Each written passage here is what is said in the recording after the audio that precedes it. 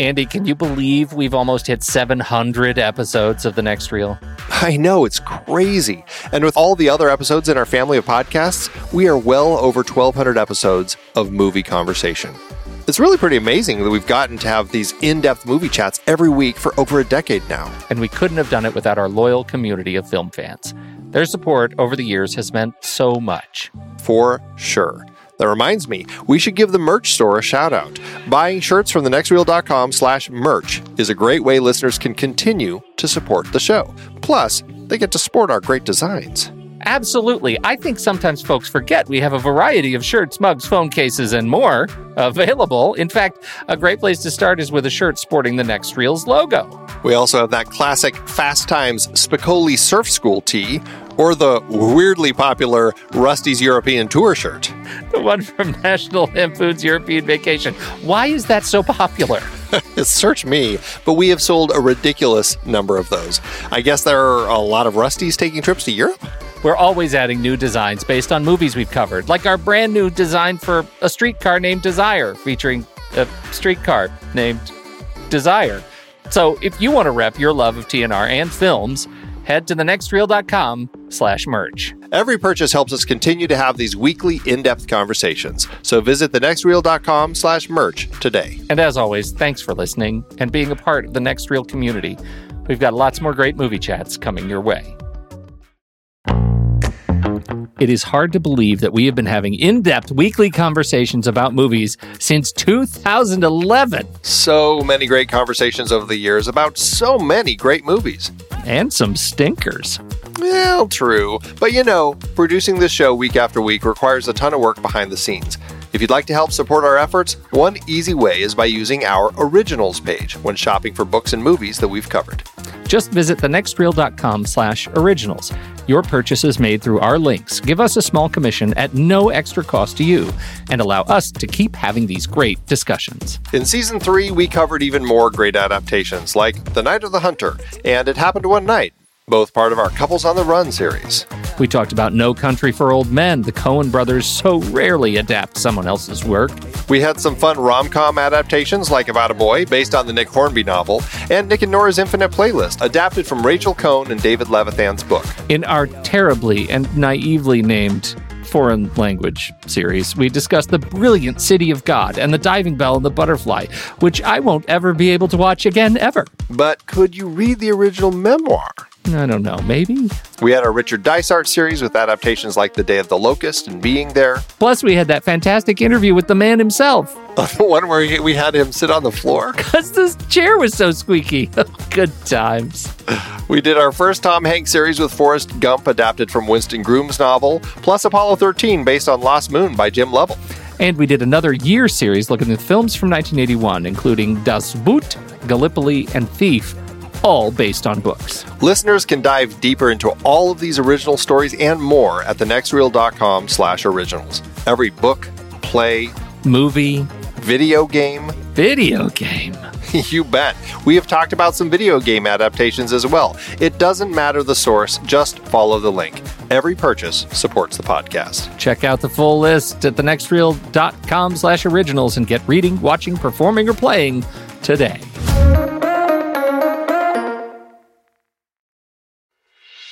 I'm Pete Wright. And I'm Andy Nelson. Welcome to The Next Reel. When the movie ends, our conversation begins. In just a matter of seconds, you're going to hear a classic episode of this show from back in the day when we called ourselves Movies We Like. It took us a while to settle into the show's format, so you'll notice some differences as you listen to these episodes. For instance, it takes us a bit of time to actually get into the conversation about the movie. Things like that. But we're still proud of the conversations about the movies themselves, and we think they're worth keeping in the library. So enjoy these episodes from our back catalog. And you can become part of our Discord community, learn more about the show, and find out how you can become a supporting member at thenextreel.com. So thank you, everybody, for downloading and listening to The Next Reel. We appreciate your time and attention, and we hope you enjoy the show.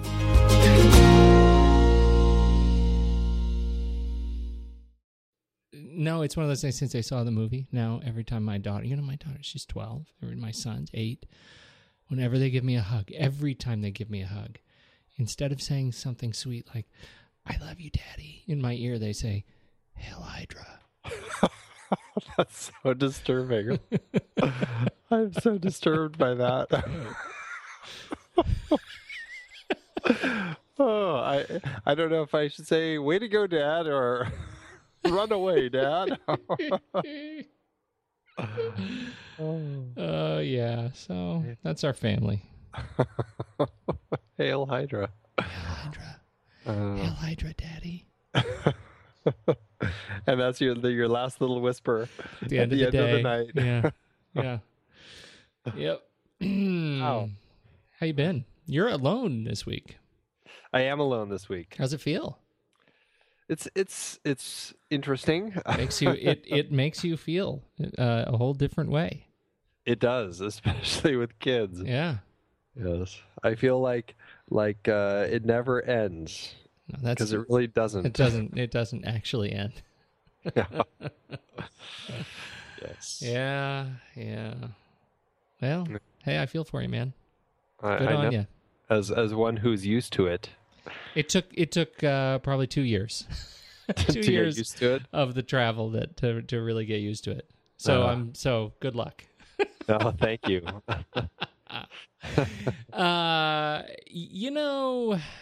It seems like we're getting. I like this season because not only do we have big movies, but big trailers coming out. Do you notice that? It's like a lot of trailers seem to be hitting right now. It was hard to pick this week. Well, especially because, the trailer market is becoming so saturated with trailers for trailers and just a lot of promotion of new trailers. I see so much stuff about, and now the third and final new trailer for Guardians of the Galaxy. The third Here's trailer for the teaser for the third yeah. trailer of Guardians of the Galaxy. Trailer to be released Friday. See the teaser today. Right. Here's the character trailer. That's a new thing. Yeah. The character trailers. That I'm not sure when that started. I'd be interested to know when that started. It feels like right around Watchmen. Did they have those for that? I thought we did. Am I crazy? I don't know. I don't think if they did, I don't think I've seen any. I don't think I'd seen any really until Guardians of the Galaxy, where they had the little, check this little bit out about Groot and things like that. Oh no, there have been character trailers before that. I'm sure. Have there? This is going to be me researching now. Okay. Okay.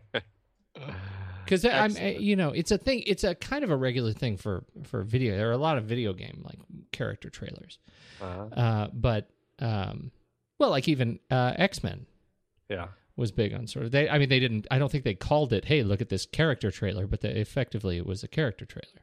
Well, I don't remember specific trailers for specific characters. Like this is the Hulk trailer. This is the Iron Man trailer. I don't recall that. Well, it's not that there was. It was just like there was like a focus on a character. Is what I'm saying.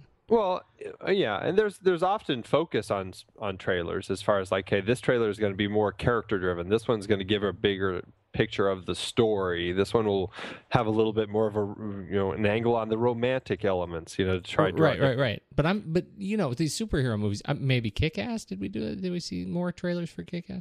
You do. I really think that there's. I'm going to have to look this up. Yeah, this is going to involve this. This may involve a blog post. You know what you should do afterward? What? A spreadsheet. Yes, a spreadsheet may be involved. There will be tables. Some of them may pivot. They may be the tables of the pivot. Wow! Right? I can drop a mean pivot table. I'm not saying. I mean, I know you're the producer, but I can work a pivot table. That's a good come on line. Would you like to see? Would you like to see me? I can work a pivot table. You want to check it out? Come on over here. I need to work my pivot table. That's horrible. I don't even know what that's. That's like a euphemism for something that people don't do. What is that? Oh, hey, I don't know. I think we should. I think we should jump into it. Don't you think? Yes. Let's tell the people where we're from. Where are we from?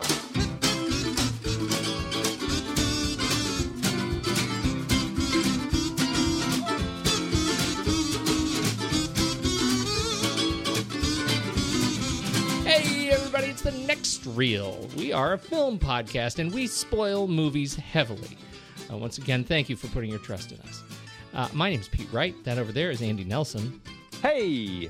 And we, this evening, I think this is official. This is the last of our series, our epic series on films from 1981. Can't wait to dig into it. First of all, you should learn more about the show, and definitely look back through our 1981 series over at thenextreel.com. You can see all of the films that we've done there. You can see all the films that we've done prior to this one. Let me tell you, there are 140 of them. Holy cow. Wow. Yeah, is right. You can join the conversation on Facebook, on Google+, on Twitter. You can, and make sure you... Oh, and Pinterest. Oh, man, we got a lot of Pinterest boards up there. You want to see some cool poster artwork? You head over to our Pinterest board, and you will see some fantastic stuff.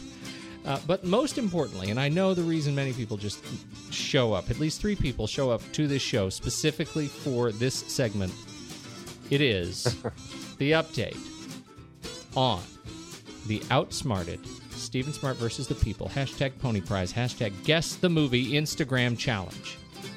How do we do this week? It was a fun week this week. In the spirit of where we're going to be going after this series, which is our guilty pleasures, this good old Stephen Smart pulled out one of his guilty pleasures, which is Deep Rising, the movie that came out, when was that, 98? The action horror film directed by Stephen Sommers with Treat Williams and Famke Janssen. Famke Janssen. And a great big CG creature. On a ship, as I recall. Yes. I don't think I've seen it since then, but it's his guilty pleasure, and it was a fun one. It's a lot of fun images that had people guessing in a lot of fun directions, and it was Alexander C. Curran who ended up nailing it. He ended up. We know him. We sure do. Yes, our friend who won the guest episode for The Matrix. Choice, right? Yeah. Mm-hmm. Hey, nice pull. How many images did it take? It was on the 4th image that he nailed it. Pretty good. I'll say the 4th image was one of those images that when you see it, I mean, I knew exactly what it was, and I hadn't seen it since 98. So it definitely was a good giveaway image, which, allowed for a little more, some other fun images to pop up over the rest of it. Right. So it was a fun week. I like it. I like it a lot. Yes, indeed. All right. We're coming up on that big 2018 drawing. Yeah, every day is a day closer. June 7th, 2018. Mark your calendars. Hey, let's do trailers.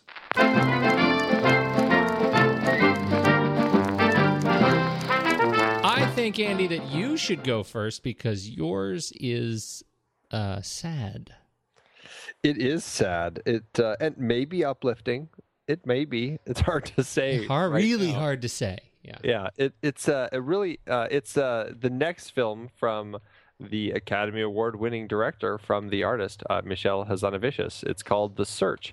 And it looks like, it's nice to see him stretching his legs after that. And I picked it specifically because I had never seen any of his films prior to The Artist. Any of his I know he had kind of those little French spy comedy, I think, that he had been doing. Mm-hmm. This one doesn't look like The Artist, and it certainly doesn't sound like anything that he had done prior. So it looks like it's something he's doing to really kind of stretch his legs and show people that he can do something more than these films that he had been doing, which all seemed much lighter. This one doesn't seem to have anything light in it at all. It looks really heavy. It's about it looks like a couple women who work for like a nonprofit or a non-governmental group that kind of goes into war-torn countries and tries to help the people who are surviving the war. Namely, in this particular case, these women are trying to help these children in Chechnya. And you have Bernice Bejo from The Artist and Annette Bening. And they both look great in the film. It looks like just a powerful story about these two women. And it looks like Annette Bening is really kind of the older, wiser woman who has seen it and doesn't get emotionally attached to anything. And Bernice is the one who gets attached to this young boy and tries to take him in, even though he's seen so much destruction and awfulness in his life. It just looks like things. It just doesn't look like he's ready to have affection shown to him. It looks like a really interesting step for Hazanavicius, and I am very curious to see how it turns out. The trailer you can't understand all of it because the trailer's French and English, and when there are subtitles for the Chechenian, it's all in French, so I couldn't understand a chunk of it, but it looks really interesting. It really does, and I think you nail it. It really feels like a chance for him to do something dramatically different. That is so refreshing. I mean, it looks really kind of horrifying. It's one of those sucker punch films that makes you want to get on a plane because it's horrible. Yeah, and same thing for Bernice, who had been nominated for The Artist as Best Actress in a Supporting Role, but again, it's one of those films that are people getting nominated because people just fell so in love with it, or are they getting nominated because they actually did a great job? And in her case, this looks like a chance to also show, look, I can do more than just play the cute little girl in a silent film. Well, it's worth seeing. Head over to nextreel.com and check out the entry for Atlantic City, and you will see the trailers right there that we are talking about. When does it? Did you say when it comes out? When's it come out? It doesn't have a release date yet. The trailer's out. It just says 2014 right now. It opened at Cannes in May, and I believe it's opening in France in November. Right now, it's just scheduled for 2014 in the U.S. I don't know if that's going to get pushed. I don't know if they're going to push to release it in the awards season and try to make it a big awards film or what. But I'm sure we'll find out more as the year progresses. All right. Well, mine isn't sad as much as it is horrifically violent. And frightening. Right? So here's the thing. My film is No Good Deed. It is directed by Sam Miller, written by Amy Lagos, stars Taraji P. Henson, Leslie Bibb, and Idris Elba. Now, I had not heard of this film, but in reading up on it, I find myself horribly disappointed because the trailer. I don't know about you, but I think that Idris Elba is fantastic. It is rare that I turn something. I can't think of a film that I have turned on with Idris Elba in it, or a TV show, and not been really just moved in some way by his performance. I think he is a terrifically talented actor, and I think he makes great choices. So, much to my chagrin, here is No Good Deed. The story is about the woman Terry is home with her daughter. She's a former DA or something. She's at her house, and late one night, escaped convict Elba is in a car accident right outside her house, and he comes in and says, "Hey, can I use the phone? You know, I'm a nice guy, but I have blood on my forehead." And lo and behold, he comes in, cuts the phone line, and begins terrorizing her. So it's one of those films. It's her getting her groove back with a crowbar at some point, I believe, against his head. All right. So this film was originally supposed to come out October 2013, and it got pushed. It's been pushed twice. Once, I think, probably legitimately, that it was opening against the producer was doing a ride along with Kevin Hart, and it was the first push date had run into that, and he didn't want to have his two of his films competing against one another. But then it got pushed again, and for no reason pushed again. So it was pushed all the way through 2014 to September 2014. Now it's nearly a full year late. The film is done. It's just sitting on a shelf. And that is, I don't think that's a good sign. Yeah. If it's a film that's like a pinball film, I know we have filler films in the schedule, but this one feels like a pinball film, and it's just being tossed around, and that makes me sad. But I'm going to see it anyway because I think Elba is worth seeing. That's my pitch. And Taraji, I think, is fantastic. I mean, she's proven her stuff in a number of films. But it does look like one of those genre thrillers that we've all seen before, and I think that's probably what they're fighting. That's the problem, right? Yeah, it doesn't look from the trailer like it has something unique that's kind of giving it a chance to kind of stake its territory. Well, I think that's what they were counting on was probably Elba and Henson, right? That they're going to be the unique bit, and I think what they're saying is it's not quite unique enough. Right.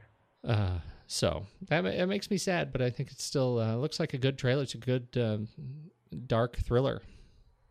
It does. Yeah. I mean, it actually does look quite enjoyable in the sense of, genre thrillers.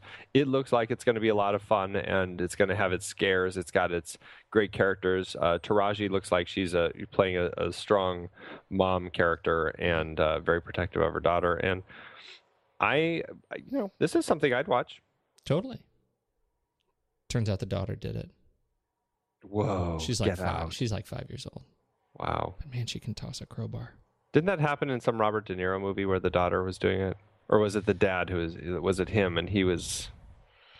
Now you're just using words. Now you're just using and blah, words. blah, blah, blah, blah. Have you seen, hey, bonus trailer, have you seen the trailer for The Interview? Yes. Just in the spirit. I saw the teaser, and I don't know if... okay. I'm just throwing it out there because it's another Evan Goldberg, Seth Rogen, James Franco. They're journalists, and they're off to assassinate Kim Jong-un. Yeah. And because I think both of us are on the record as having liked This Is the End. Yes. I think this is I don't know. The trailer, I found myself laughing with the funnies. I thought it was okay. Oh, stop. You're that excited. Oh, you're a buzzkill. I know. Sorry. Right. Artsy Andy just came out. Oh, Andy, it's summer. Have a mojito. Turn on the AC. Watch a little Rogan and Franco. That's right. All right, Andrew. Let's head to Jersey. Atlantic City. It will change every idea you ever had about winning and losing. You looked. You spilled your drink. No, you took your eyes up. You allow me to distract you. Teach me stuff. Susan Sarandon. Like what? She has the ambition. What you know. Burt Lancaster has the experience. I'll think about it. Just hand him this. I'll wait outside. Hey, you ain't trying to set me up now, are you? I'm trusting you. I left a fortune in your apartment. What are you talking about? Alone, they might not make it. Together, they might not survive. Tell those hoods to leave the women alone. I watch you. What do you do when you watch me? Hey, Foxy Grandpa. I look at you. You take off your blouse, then you run the water. You open a box of blue soap, and you take the soap in your hands. It's over now. I want the money. Give me the money. You run your hands under the water to feel the temperature. Come on, you know what I'm talking about. Give me the money. Now. Then you take a bottle of gold perfume and You saved my life. The money. Money. A room for me and my mother. Glad to see you're born again. Burt Lancaster, Anyone ever take care of you like I did? You feel safe. Susan Sarandon, Yes. Atlantic City. For everyone who's ever needed one more chance. The film, we're wrapping up our series here, our 1981 series with the Louis Malle film Atlantic City from 1981. U.S. release 1981. The French and the Canadians got it in 1980. If this show were based in France or Quebec, this would be our 1980 series. That's right. Same thing with Das Boot. That was exactly in Germany. We're not in Germany. We're not in Germany. We are supreme nationalists. I think if anybody knows us, that's the first thing they say. Oh, Pete and Andy, they're nationalists. That's right. I'm wrapping myself in my flat right now. Written by John Gare. John Gare.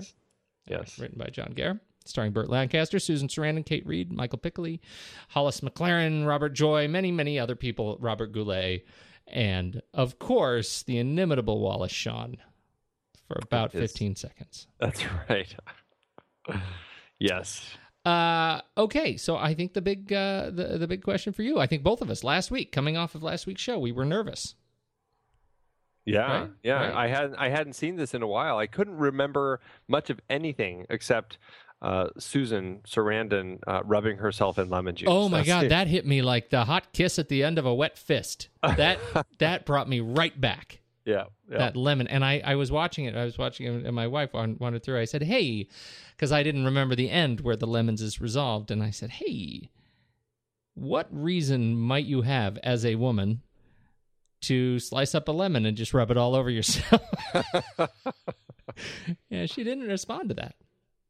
She didn't. I thought that was maybe it was a personal thing. She doesn't smell like lemons. Oh, you didn't all of a sudden have a bowl of lemons sitting by the nightstand? Yeah. No, so yeah, that boy, you're right. The lemons. I interrupted. Go ahead.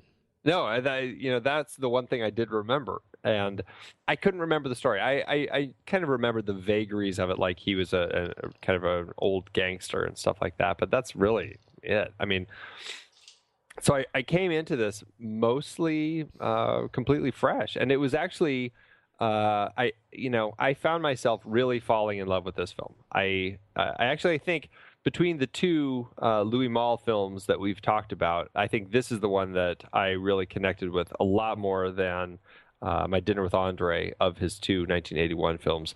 I just loved these characters, and I loved the story, and I really loved everything about this. And I'm so glad that it ended up being on our list, because I had a great time watching it, and it was just a refreshing surprise.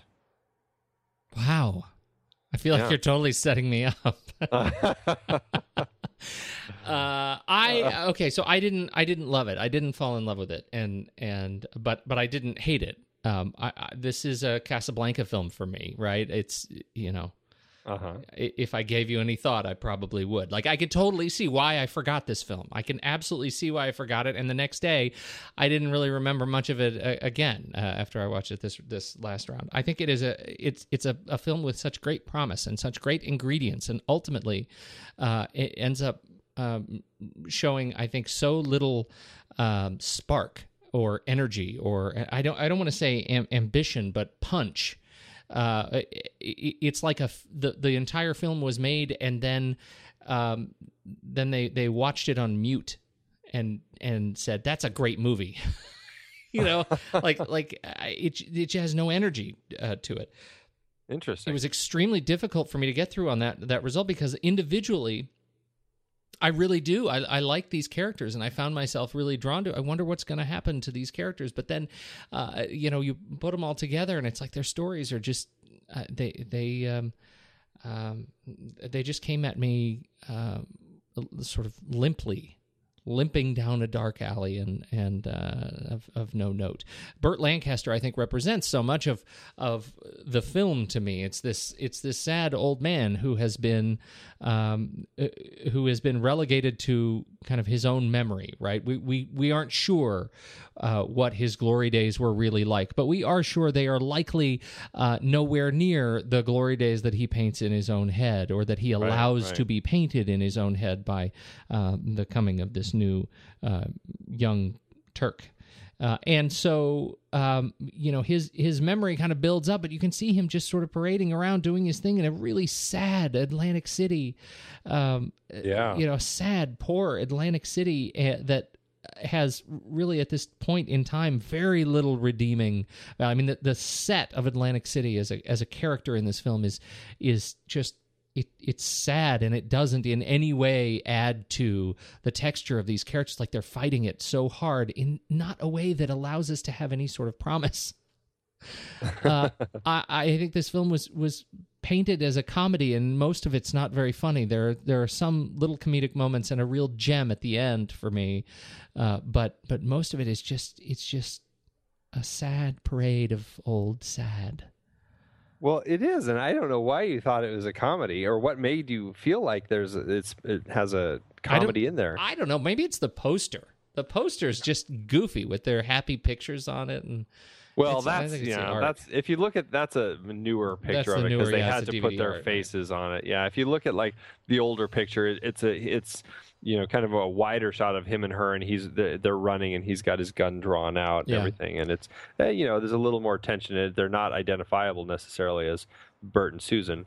The best poster is actually like one of the Italian ones where it just looks like one of those Italian films where it's like, it's her with her blouse open, I saw that one. Open, and him behind her. And... Right. It's like, that feels like an Italian poster. Yeah. But for me, there's nothing about this that screams this is a comedy. This definitely feels like it's a drama, and it feels like it's a sad film watching this guy try to relive these glory days. Always talking about the good old days and everything, and even Grace. I mean, everything about it feels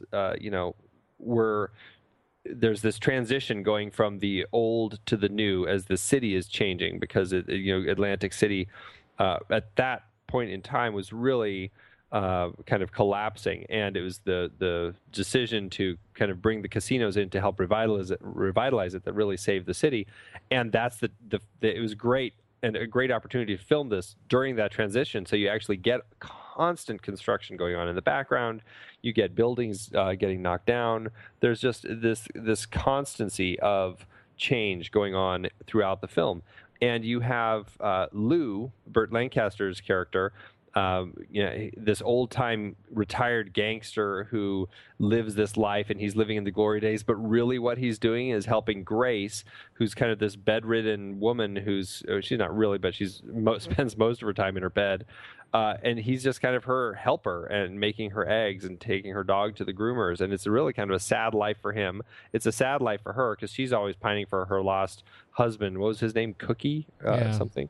And even Susan Sarandon's character, Sally, she doesn't have the distance of time that they have as far as what they're pining for, but she certainly is trying to start anew. She's trying to create this new life for herself as a croupier, and in comes her husband, who ran off with her sister and got her knocked up, and now they're coming back to quote unquote see her and stuff, but really they're in town to deal drugs, basically. And so that's another change, is she's trying to deal with that and create this new life for herself, and in comes the bad elements of her past. And for me, I loved these characters, and I loved this transition that they were all going through, and just the sadness of all of it, and in particular Lou. And I loved how that builds in his character through to the end, when he's talking about how he was cellmates with Bugsy Siegel, and then you find out the truth behind that statement. And that he was in the drunk tank for right. He was just exactly, and that was it. It's like he didn't even look at him really. Yeah. And then to finally be confronted with these bad guys, for the second time. The first time he's proved as inept as he really has always been, and unable to actually save the girl. But at the end, when they attack again, and he pulls out the gun and kills them, and it becomes this weird moment in the film, and it kind of continues on, where it's like this constant gloating from him, where it's like he's lived this entire life pretending to be or wanting to be this gangster and painting himself like that's who he is. Mm-hmm. And it's sad and it's pathetic. And then when he finally gets a chance to do it, and he does it to save the girl, and he runs off with her, at least for a time, that's all he can think about is he's finally made it, and he's finally that guy that did that thing in the paper, and that's the only thing he's excited about. It's so disturbing and sad and pathetic, and I love that about this film, and I love how Sally, how her character sees that. And he wants her to run off to Florida with her, and she really wants to go to France because she knows she has no chance to be a croupier in the U.S. anymore, basically. And so she wants to go to France to train to do this. And just all of that final moment, how she finds a way to kind of succeed at what she wants to do. He lets her go, and in a tragic way where he acknowledges it. It's almost like that's his final moment of acknowledging he's finally made it, at least as far as what he has painted for himself in his head. He's now this gangster who made the headlines in the paper and is on all the news channels every time they turn on the TV. He's finally that guy. But he also kind of acknowledges that where he belongs is back with Grace, and he goes back to her. And this ending, it's like this really melancholic ending with the two of them as they're doing this like final drug deal, and he's kind of helping her, and the two of them are now kind of creating this connection and creating this new life for themselves as I don't know, just wannabe old gangsters, really. So for me, that's what really works in this film. It is this film looking at these people who are just sad and lost in their place and are living in the past. And I think that it was captured really well. And I don't think I enjoyed this film nearly as much the first time I saw it. I think this time when I watched it, I don't know, I just really connected with the characters, and I really loved this story that Louis Malle presented to us. But you can sort of see why I would remember it more as a comedy, right? Because some of the best moments are the weirdest moments, the moments where you're just not sure if you should laugh, but ultimately are pretty funny. I think anytime he is making a drop with the real gangsters who are all playing their card game is funny. I mean, it's an awkward position. He's such a fish out of water, so inexperienced. In spite of his own aspirations, that to see him go and try and actually have this interaction with the short mobster is funny to me. The fact that Chrissy, the sister, who is crazy pregnant, is also a magical foot massager. Right, like she right. knows all the pressure points, and that she has that relationship with Grace. I find that that is a real shining moment for me in this film. It's so weird in this film that is ultimately takes itself pretty seriously to have these gems of humor. It's awkward to me, but I find them really nice moments. The fact that Lou has a sexual relationship with Grace, sort of, is so bizarre to me that their relationship happens. I think Grace is one of the great sort of humorist characters in this film, and is a real light of energy in the film, which is otherwise, as I said, I feel is fairly dull. But again, I don't want to come off like I didn't like it. Like, I like the film, but I can absolutely see why it was nominated for all Big Five Academy Awards and lost all of them. Right? I can see that. I can't imagine this winning anything.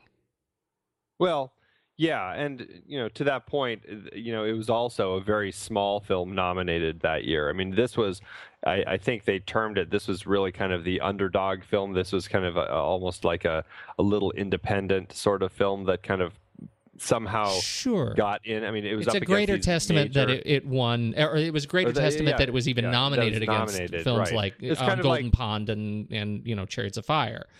And Raiders of the Lost Ark, Reds. Right. I mean, yeah, this was definitely kind of the art house picture that squeezed in because probably the critics really just were raving about it. I mean, it did win the National Society of Film Critics Best Picture Award. It won the Golden Lion. It ended up getting a lot of awards, but yeah, it didn't. It in the U.S. it didn't find that the voting crowd liked it quite as much. It's right. One of those quiet films. It is. It definitely is. And I can see your point that it is a film that, it's just not a big film. But to me, it's like I'm trying to think of another example, like The Full Monty or something. That it feels like a film that. And maybe that's a bad example because I think that was more an audience hit. Right. That's the reason it ended up getting nominated for its Oscar or Best Picture Oscar. This one, it really feels like it got nominated because the critics really latched onto it. Yeah. I mean, the critics have. I get it. And I can see why critics would like it, but I also feel like, you know, I can see why this lost the popular vote. Yeah. It I doesn't. wouldn't have voted for it against those other ones either. Certainly I mean, I think I enjoy maybe Chariots of Fire. Honestly, it's been a while since I've seen that one too, and I've never actually seen Reds, so I don't know. I can't speak to that. But between Raiders and On Golden Pond, I mean, I think those are pretty strong films. I would probably pick those over Atlantic City. Yeah, I would pick all of them over Atlantic City, but in a good way. Wait, in a good way. You know, I think some the performances. Burt Lancaster. I want to talk a little bit about Burt Lancaster because Burt Lancaster is, while I think he delivers a terrific Lou, he also seems a little bit like a man out of place in this film, and I can't help watching this film, and maybe it's because of he's portraying this character, this sort of bum character in depressed Atlantic City too well. That it feels like he probably shouldn't be here. That's the thing I can't get out of my head is every line Burt Lancaster says is, are we finished? Well, he didn't get along with Louis Malle in the making of this film. He had, he's a big actor. Yes. He's a big Hollywood actor. And I think what happened in this film is he was, I think Malle said that he was being too big, too theatrical for the role. And he was playing it too big. And Malle had to keep toning it down, getting him to tone it down and tone it down and tone it down. And they were fighting all the time. And Louis Malle at the time was actually dating Susan Sarandon. And I don't know if it's because of that or what, but Burt Lancaster was not nice to Susan Sarandon during the making of this. He was very confrontational, and it was very hard for him to get Lancaster to make the role smaller and to play it smaller. And it got to a point where Burt would actually say to the crew, where he'd say, okay, we're going to do this next shot 2 ways. We're going to do it the way the little frog wants it, and then we'll do it the way it's supposed to be done. Yeah, so there was definitely some tension on the set, and I don't think it was until Burt saw some of the rushes and saw that what Louis was doing and what he wanted that he started respecting him a little bit. But in the beginning, I mean, it was a 5-week shoot, and I think definitely for the first good chunk of it, I don't think it was a fun place to be around. That's my sense of it, and I think maybe that's part of the problem. Is my interpretation of the film, of his performance in the film, is one that expects, From Here to Eternity. Maybe not quite From Here to Eternity, Burt Lancaster, but a bigger Burt Lancaster, and I find, and I know Susan Sarandon is so this is the curse of hindsight that we're dealing with at this film for me. That Susan Sarandon I know is, I know Susan Sarandon, and I know that she has much greater strength as an actress, and in this film she portrays, I think she is, it comes off as false humility, her performance. It's too weak, by half, and because I know too much about the roles that she has taken on since, where she is much more in a position to dominate, and in this film she does not. Again, character of the film, character of the city, character opposite contentious Burt Lancaster. But I had the most fun watching Hollis McLaren and Robert Joy and their relationship. I was, Chrissy and Dave. I thought they were funny. I thought they were, they were the reason this whole mess happened. This mistaken identity bit, I think was great. And otherwise, I didn't find anything too terribly remarkable. So there you go. Wow. That makes me so sad because I was like, I watched this and I'm like, this was the perfect ending for this series because I really loved this film. It was just everything that I was hoping it would be, and I really had no expectations going in because I just couldn't remember it at all.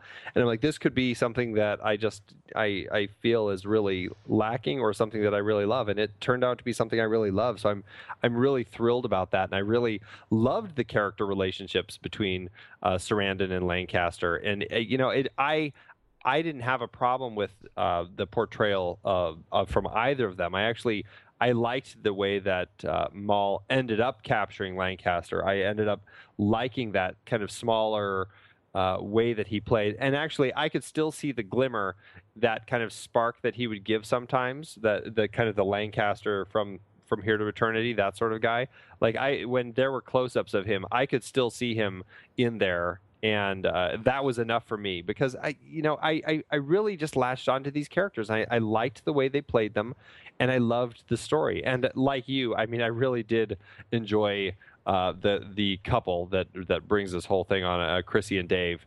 They were so just like, they were such a mess, and it was such an interesting element to the story. I was so fascinated that this is Sally's husband, who left her and now has impregnated her sister, and just like all of that like twisted nature of this relationship in this story, and Chrissy's just the ultimate, just the new age hippie, and I loved that, and how she's massaging the foot and hitting all the trigger points and all that, and talking about reincarnation and everything that came out of her mouth. I just absolutely loved. It was it worked so well in the context of everything else in the film. I really enjoyed all of them, and things like Robert Goulet when he's singing at I think it was the Frank Sinatra wing of a hospital, and everyone around him is wearing in their robes. Pajamas and robes.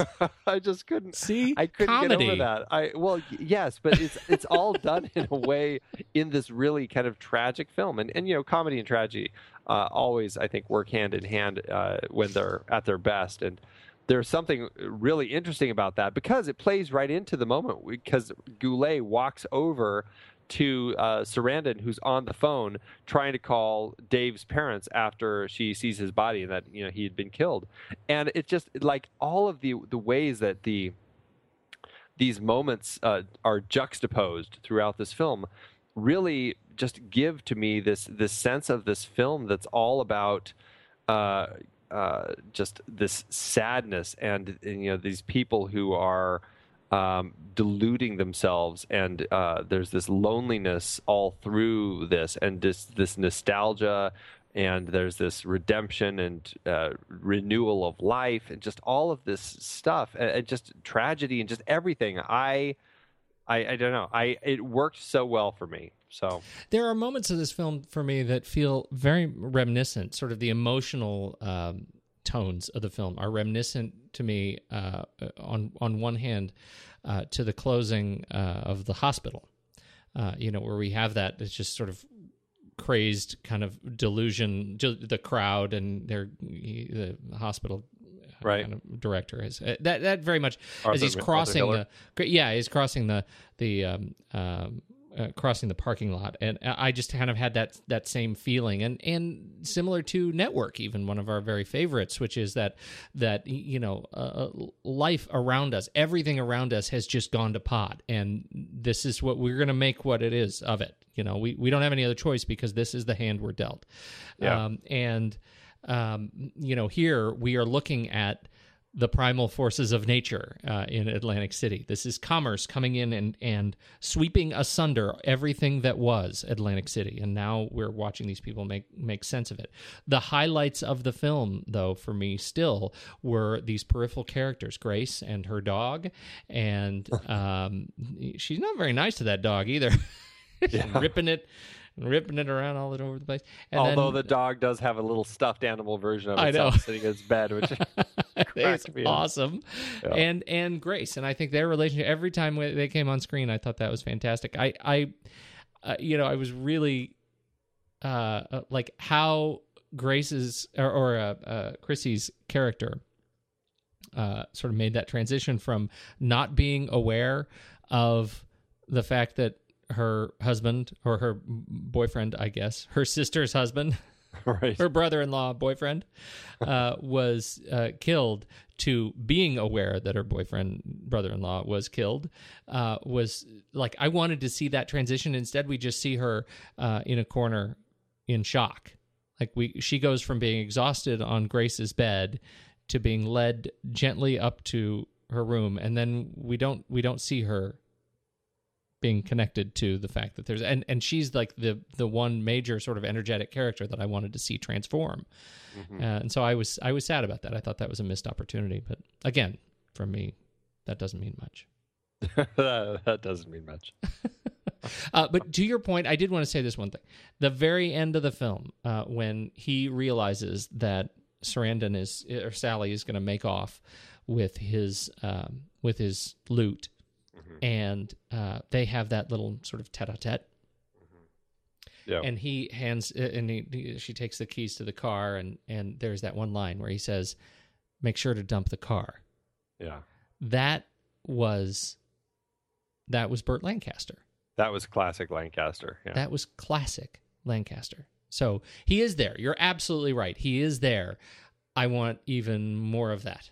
And see, I think this is one of his best performances because it's so subdued. Because it's subdued, and it's this is what I want out of actors. I want to see different things in different films, and I not just necessarily the same thing in every film. And so I love that it's a different Lancaster than what I've seen in many of his other films. I'll give you that. I agree with you. And normally I would say that, but here we have a film that otherwise doesn't work for me. So you might as well give me something I know. I think that's where I'm coming from here. Yeah. Well, and according to Lancaster, he'd be on your side. Yeah. Right. Who else do you want to talk about? I think that's it for the cast. I think we've kind of run through the big ones: Burt Lancaster, Susan Sarandon, Kate Reid. This was actually because of the co-production nature of this film. It was actually co-produced by some Canadians and French people.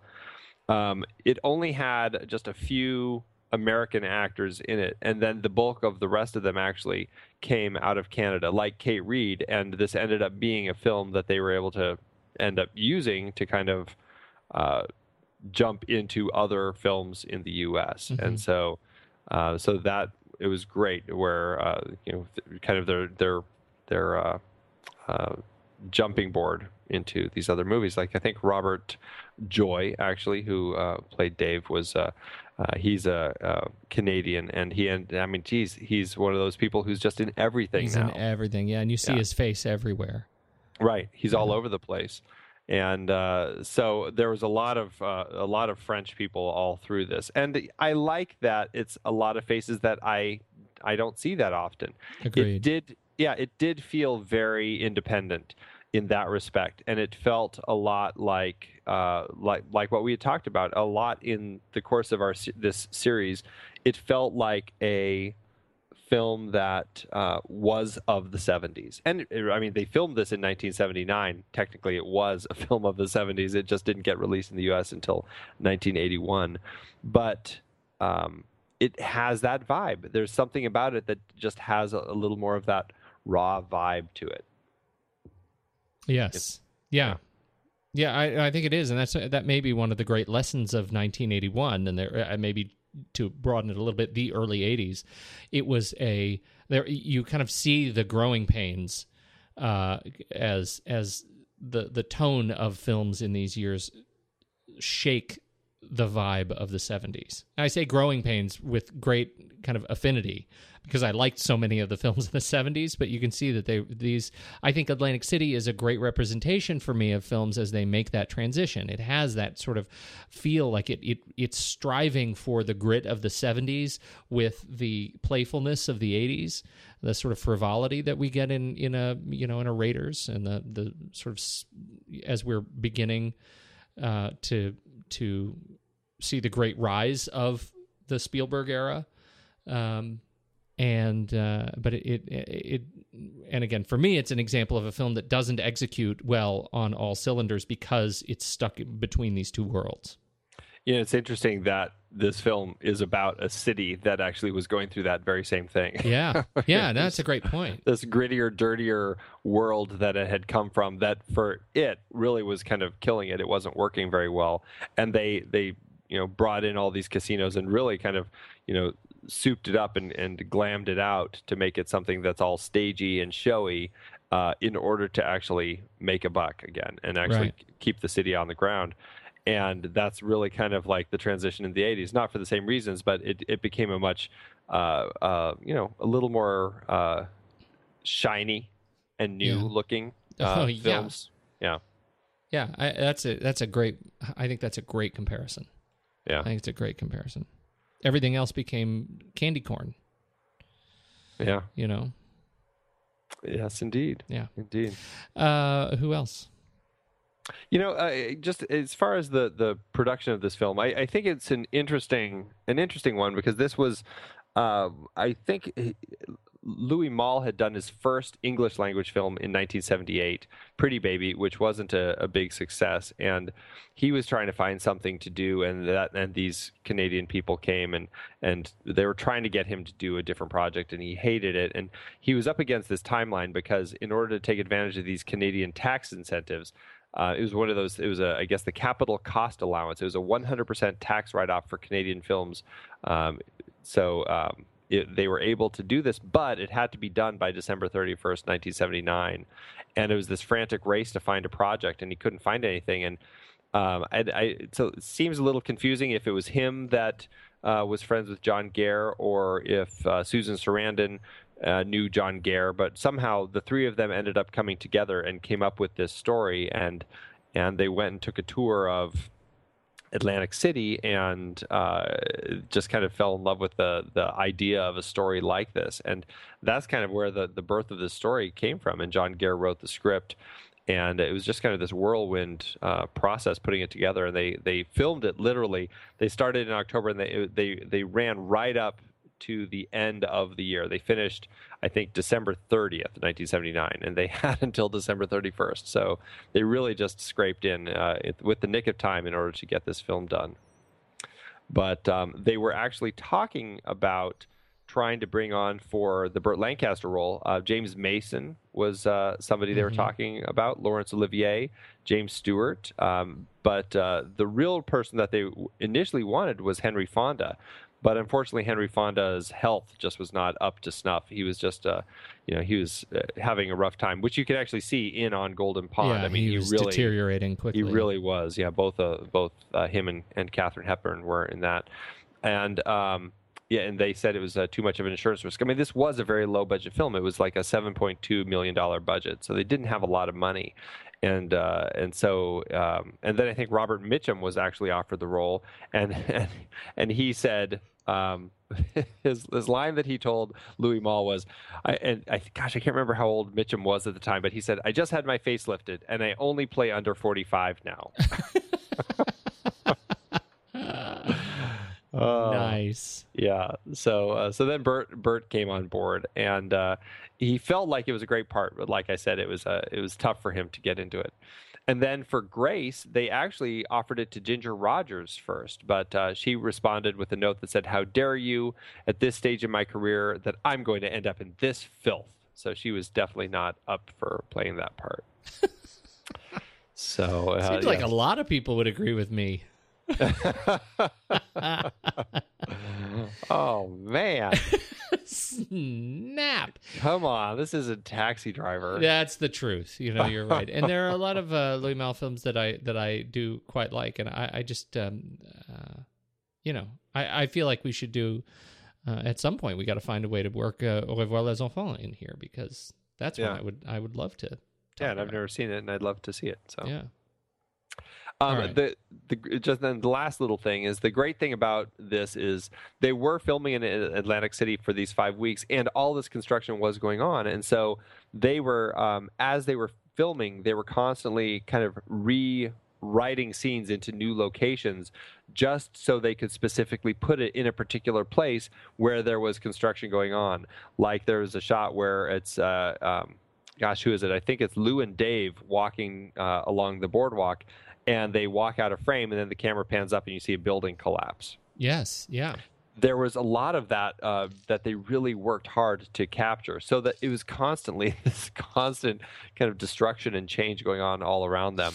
And like where Dave gets killed, the wacky parking garage, that is like the precursor to Mission Impossible Ghost Protocol. Yeah. It's like these weird elevator car parking lot things that just is so weird. It's just one of those new things that was just put in, and Maul saw it and it's just like, oh well, we have to put it there because it's such a weird environment. And I think that's just the nature of a place that's in this weird transition. Is they were able to find ways to capture a lot of that all through the film and really give us a sense of this city in transition, which I think works really in favor of the film. Yeah, and in that respect, it does. I think to your point, the just the physical set, being able or having the opportunity to move the camera around and see that kind of destruction, I think is a real treat. It's like a sleight of hand with the camera that I think is it ends up being quite elegant and really adds to, as long as we're already going to be sad about Atlantic City, let's go all in. And this is a film that goes all in. Yeah. So. Absolutely. Yeah. Well, what do you think? Well, I like it. I mean, yeah, I know. I hear you. I'm not going to fault you for it. I know. I'm not going to fault you for not liking it. There you go. What do you think? Are we? You want to talk numbers? Are you ready for that? Do you want to talk numbers, or do you want to talk? Is there anything specifically we want to say about 1981 first, or? No, I think we should talk numbers first. Okay, yeah. This film, like I said, it cost. I saw that it said just under $5 million, but it looks like it maybe went over budget because the numbers that I saw were $7.2 million as far as what it ended up costing to make, and that to today's dollars would be about $18.5 million. It ended up making domestically about $12.8 million adjusted. That's about $32.6 million. Couldn't find anything internationally on it. But again, it's a very small film. I don't know how big of an international audience it had outside of like the French and Canadian areas that it did play in. So all told, it did well for itself. It made $137,436.58 per finished minute. All right. Yeah, it puts it at, when it's adjusted, it puts it at number 89 on our list. That's not so bad. Not so bad. For a small film. Yes. Okay, so 1981. We've done 8 films from 1981. Technically 9. Not including Raiders. Yeah. Which I think is a standout when you look at all the films. So we started with Das Boot, Escape from New York, My Dinner with Andre, Blowout, Thief, An American Werewolf in London, Gallipoli, and of course, this one, Atlantic City. And I think I've already sort of said my piece about that sort of weird transition period that we're seeing between decades, thematic transitions, cinematic transitions, just the general feel of movies in the 80s. But the films that I find weirdly timeless, films like Gallipoli that I find really timeless, that don't fall into that characteristic. I think An American Werewolf in London is another one that feels ultimately timeless cinematically. But boy, you get Thief and Blowout, certainly Andre, and Escape from New York, which has some real problems. Yeah. But again, Das Boot, timeless. So I think we picked a really good series overall. I really like 1981. It wasn't as glamorous as I thought it was going to be because my memory of 1981 was Raiders. Yeah, right. Right. These are, I think, generally more subdued films.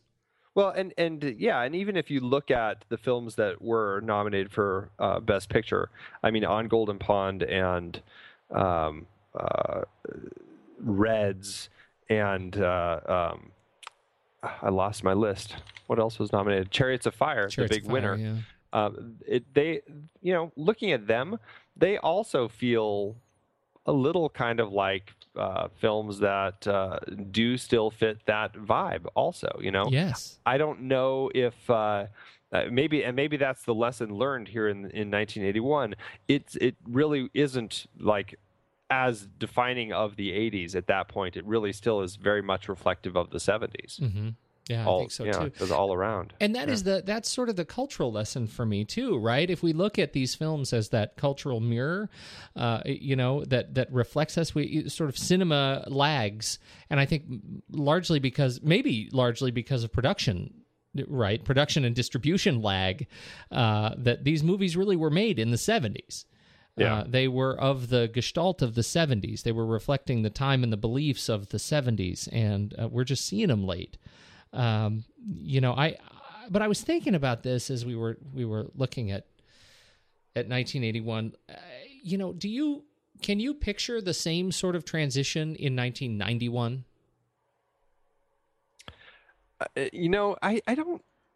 don't think so, because I think the big change for me in the 90s really kind of hit a little later, because the independent film boom really hit in the 90s, and I'm just trying to picture the difference between the 80s and the 90s. That would be kind of what I would say is the defining look, or the way to tell the 80s from the 90s. And to me, when I think 90s film, I always think of just the real boom in independent cinema. And I know, Sex, Lies, and Videotape came, I think it was like the late 80s. And Pulp Fiction was 94. So in that window of time, it feels like that was really kind of the birth of the big boom of independent cinema that really took off all through the 90s. And so for me, the beginning of the 90s, 1991, probably would still feel like the 80s as well. I don't know if I would be able to typify it as kind of something on its own yet. Well, that's what's so. I think that's really interesting, because you look at the Best Picture nominees for 1991, and they're movies that had you asked me like off the cuff, when was this movie really, I would have said these are 80s movies. Yeah. Goodfellas, Godfather Part 3, Awakenings. The winner, of course, was Dances with Wolves, and oh my gosh, Ghost. Absolutely typifies to me an 80s film. Well, those are all 1990 films. Really, the Oscars were in 91. Right. But that's true. Right. Yeah. Right. So and I agree. Ghost totally feels like a 1980s film. Yeah. Yeah. So I think that's an interesting thing. I'd never made this connection, and that the fact that my sense memory of movies and how they feel to me in time is it lags with production schedules, and I think I think it'll be interesting to look at. I don't think we're far enough away from the 2000s, the 90s to the 2000s.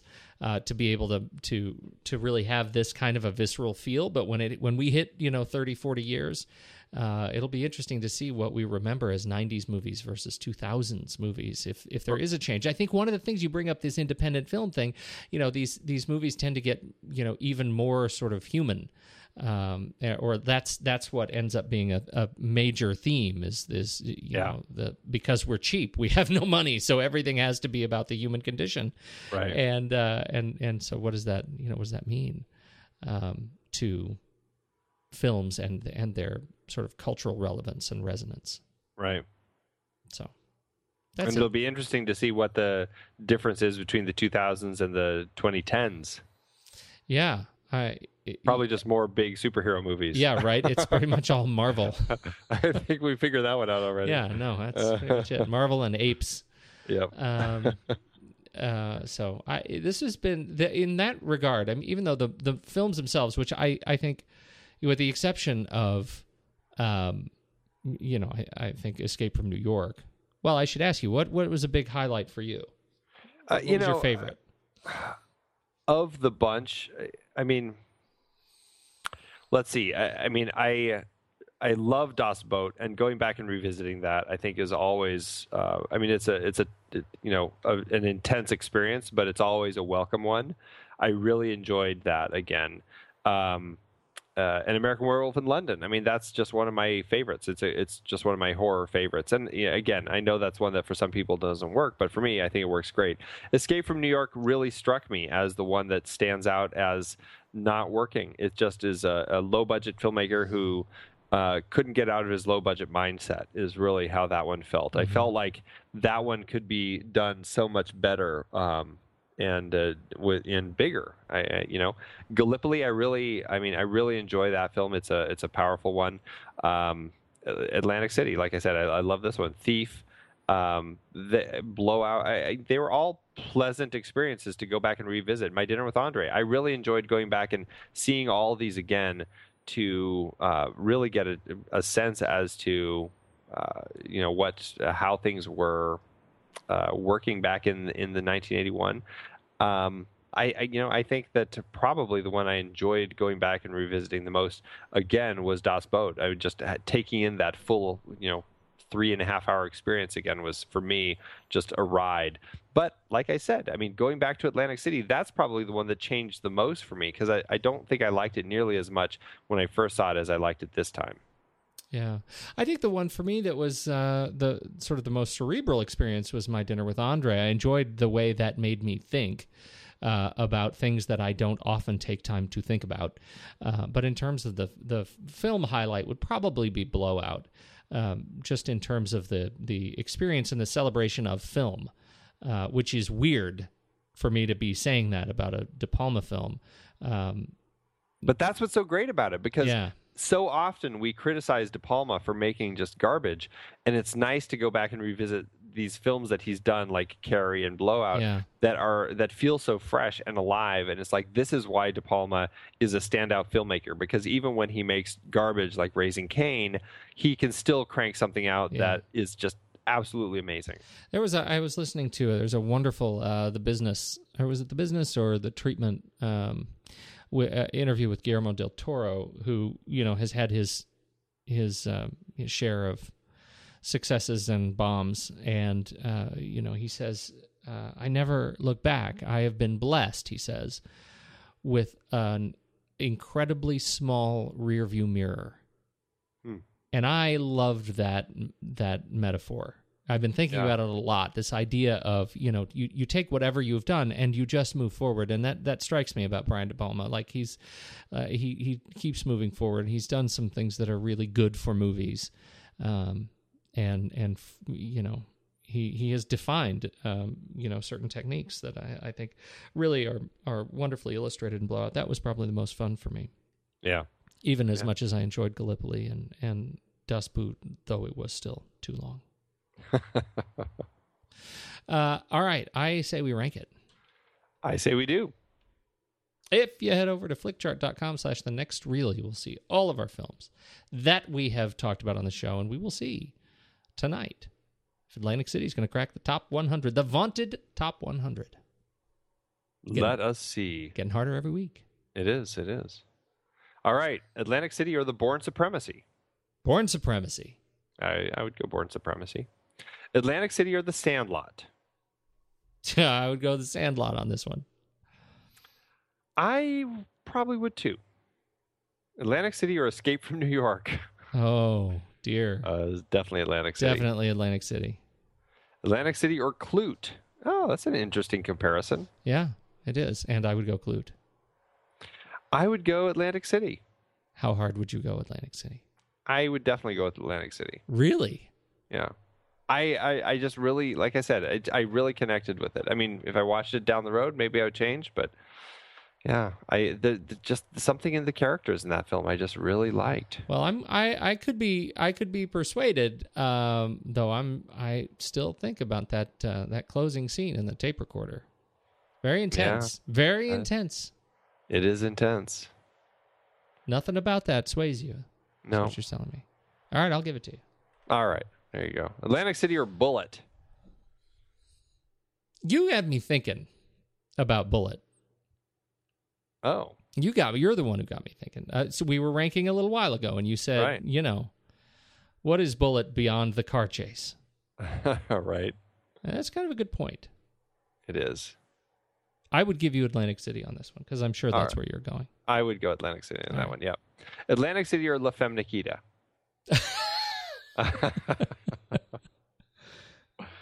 Well, I would go Atlantic City on this one. Weirdly, I would give you Atlantic City on this one, too. Oh, well, hey, there you go. Atlantic City or Christmas in July? Atlantic City. All right. Atlantic City. Oh, there we are. Well, it didn't crack the top 100, but it's pretty close. 104. All right. 104 out of 137. I'm surprised. I thought it was going to crack top 100. I was feeling really generous with it. Well, it was The Sandlot that did it. It was The Sandlot. It's not. Yeah, it's 103. Sandlot's 103. So all right. Well, that's not on me. No, you were part of that. The Sandlot is a very easy film to watch. Yeah. Yeah. All right. Well, now I feel like we need to talk about where we're going from here. Yeah. Damn. Okay. I have it picked, but I'm still like waffling. I'm done waffling. You're done waffling? I hope we didn't pick the same movie. I highly doubt we did. Should we get? Do you want to? Okay. So here we go. All right. So this is the first time we've done this. And hopefully not the last. Hopefully not the last. This hopefully doesn't become a train wreck. I don't remember how the idea came about, but we decided to do this surprise guilty pleasure 2-film series where we're surprising each other now with a pick that is from our guilty pleasure catalog, a film that we recognize might be missing some, something in the what's the word, quality. But we love it anyway. Either critical or or audience. Right. Right. And I think I don't know, what was the process like for you choosing your film? Because we don't know each other's, as of right now we're recording this, we don't know what we've chosen. The process for me was thinking about films that I liked that in general, like I said, either really kind of critically were just massacred. I shouldn't say, I think both were critically massacred, and also people didn't really seem to latch on to it, and it kind of was something that didn't work out very well at the box office, and critics didn't like it either. And that's really what I was looking for in my but you like circle. it. But I really like it, right? And because there's definitely some that I like that. Okay, well, it's kind of become a cult classic. I don't know if I'd call it a guilty pleasure if there's this whole kind of cult following behind it now. There's, I kind of was toying with a number of them, and so that was my process, is trying to find one that didn't fare very well either with audiences or with critics. Okay. Well, then I don't know. I may have failed. We'll see. Okay. So how do you want to do this? Who's going first? Wait. What was your process of picking? Well, no, it was very similar. I mean, mostly I went back to my catalog, and I think back to my youth. I think about the films that where me and a select group of my friends really resonated with a film that none of us acknowledge even exists today, right? That we may have dressed like these characters. We knew all of the lines like these characters, of these characters. We may secretly still be able to draw like the logos of these characters, various, and sundry little fetish objects. We may doodle them when we're in meetings, but we would never talk about it. And today, as adults. Interesting. The film that I chose was by all records, by all viable measures, did not make any money, and so I feel like I should feel guilty for getting pleasure out of it.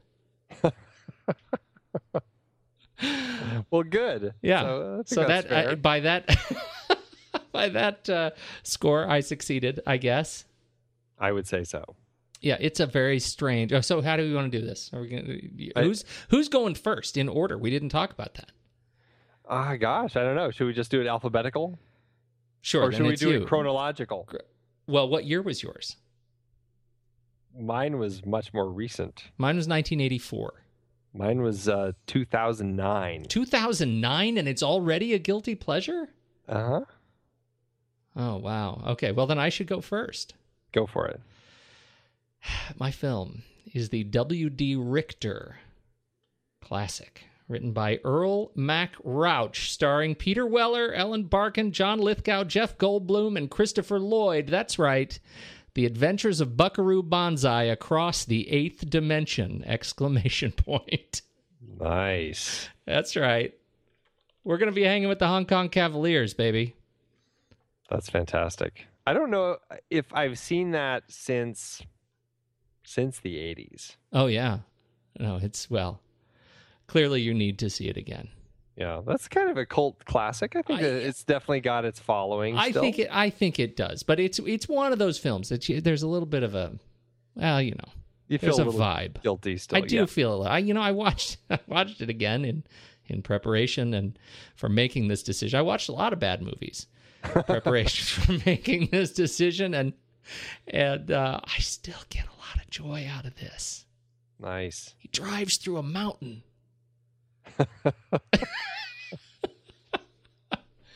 Anyway, all right, your turn. Excellent. Sir. Mine is none other than featuring Nicolas Cage. I'm sure he's in a lot of potential guilty pleasures, but it is Knowing.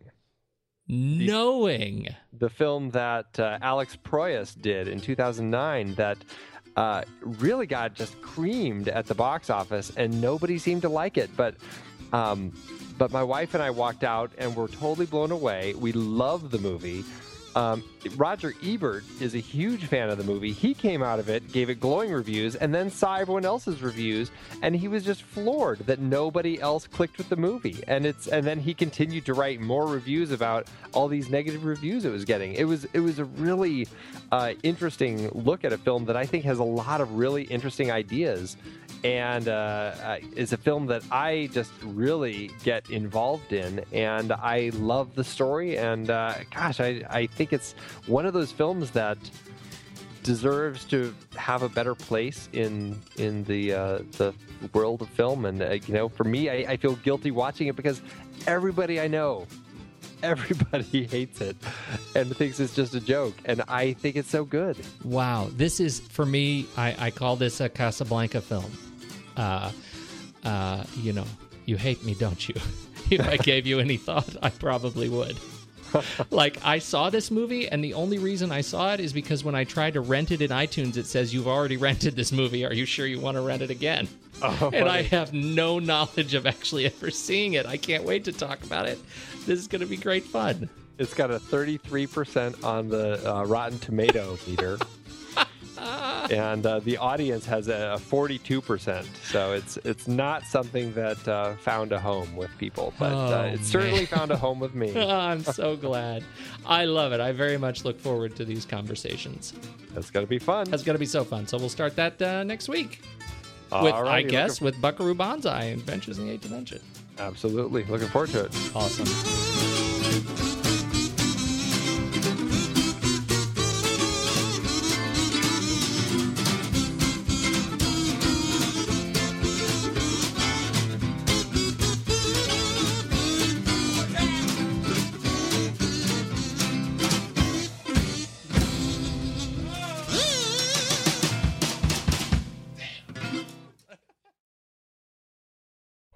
All right, Andy, how did Amazon feel about this one?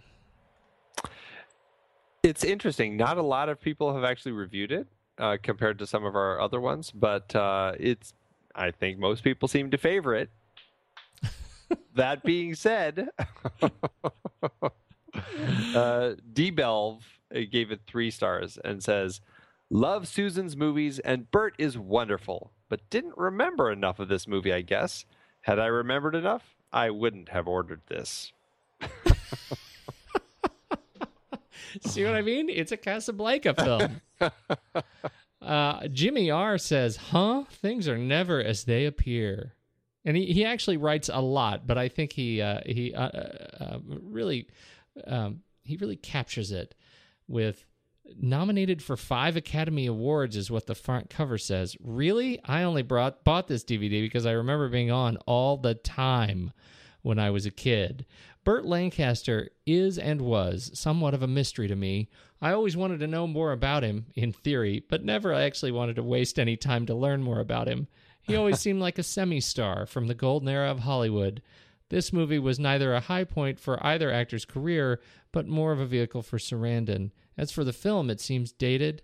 I wish I could like this movie, but instead, I think I like the pretty case and will pretend it's something else. Yeah. Wow, Jimmy. Yeah. Well, there's another one. This is a good bit in here. Atlantic City was tough to get through and very annoying at times. Every character was either loud, stupid, or sleazy, or all three. Oh, dear. Yeah. Oh, Amazon. Atlantic City. Yeah, you gotta love it. You come through again. I've been podcasting since 2006. In that time, I've tried countless hosting platforms, but in August 2022, we switched to Transistor to power all of our shows here at True Story FM, and it's been a game changer. I love the Transistor allows unlimited podcasts and storage without extra charges. We can publish so much content, and we do. If you want to start up a podcast, do yourself a favor and host your show on Transistor. With their one-click publishing, you can get your new show onto all the major podcast directories effortlessly. And their website builder lets you quickly build custom sites for each show. The detailed analytics are invaluable too. You can access all kinds of listener data anytime. Oh, and the versatile players allow you to embed episodes anywhere to reach new listeners. Plus, the team behind Transistor is super responsive and keeps making the platform even better. After using countless hosting services over 15 plus years, Transistor has been, hands down, the best podcast partner for us. If you want a hosting platform to take all the worry out of getting your podcast out into the world, go to thenextreel.com/transistor and check it out. Support our show and support your own show by going to thenextreel.com/transistor. Start growing your podcast today.